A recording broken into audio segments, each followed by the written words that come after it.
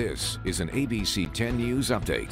Hello, I'm Jared Aarons with this ABC 10 News update. Homicide detectives are now investigating a stabbing in San Ysidro. Police say a woman ran into a gas station at 2:30 this morning, saying she had found a man bleeding with stab wounds to his chest. He was immediately taken to the hospital. Officers say they then followed a trail of blood to an abandoned building across the street. They believe that's where the stabbing took place.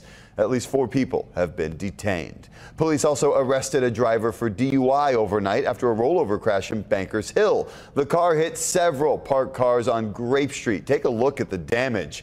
The driver crawled out through the passenger door. Medics checked him first, then police, and he was arrested shortly after failing sobriety tests. A warning from fire officials. The city of Carlsbad tells us a fire was likely caused by a lithium-ion battery overheating while charging an e-bike in a home. We originally had this story as breaking news during our 6 a.m. hour yesterday.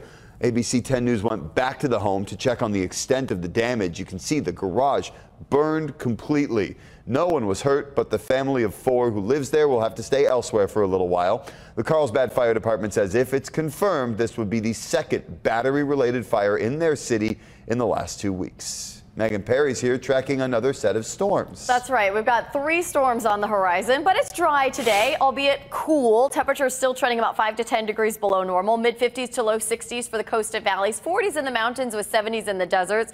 Warmer tomorrow, actually closer to average, and then Friday we'll see showers building during the day, lingering into early Saturday. 2 more storms next week, Tuesday into Wednesday, and then a 3rd on Sunday. Jared? Thank you, Megan. For the latest news, weather, and traffic, go to 10news.com, or you can download our free 10 News app in the App Store. For ABC 10 News, I'm Jared Aarons.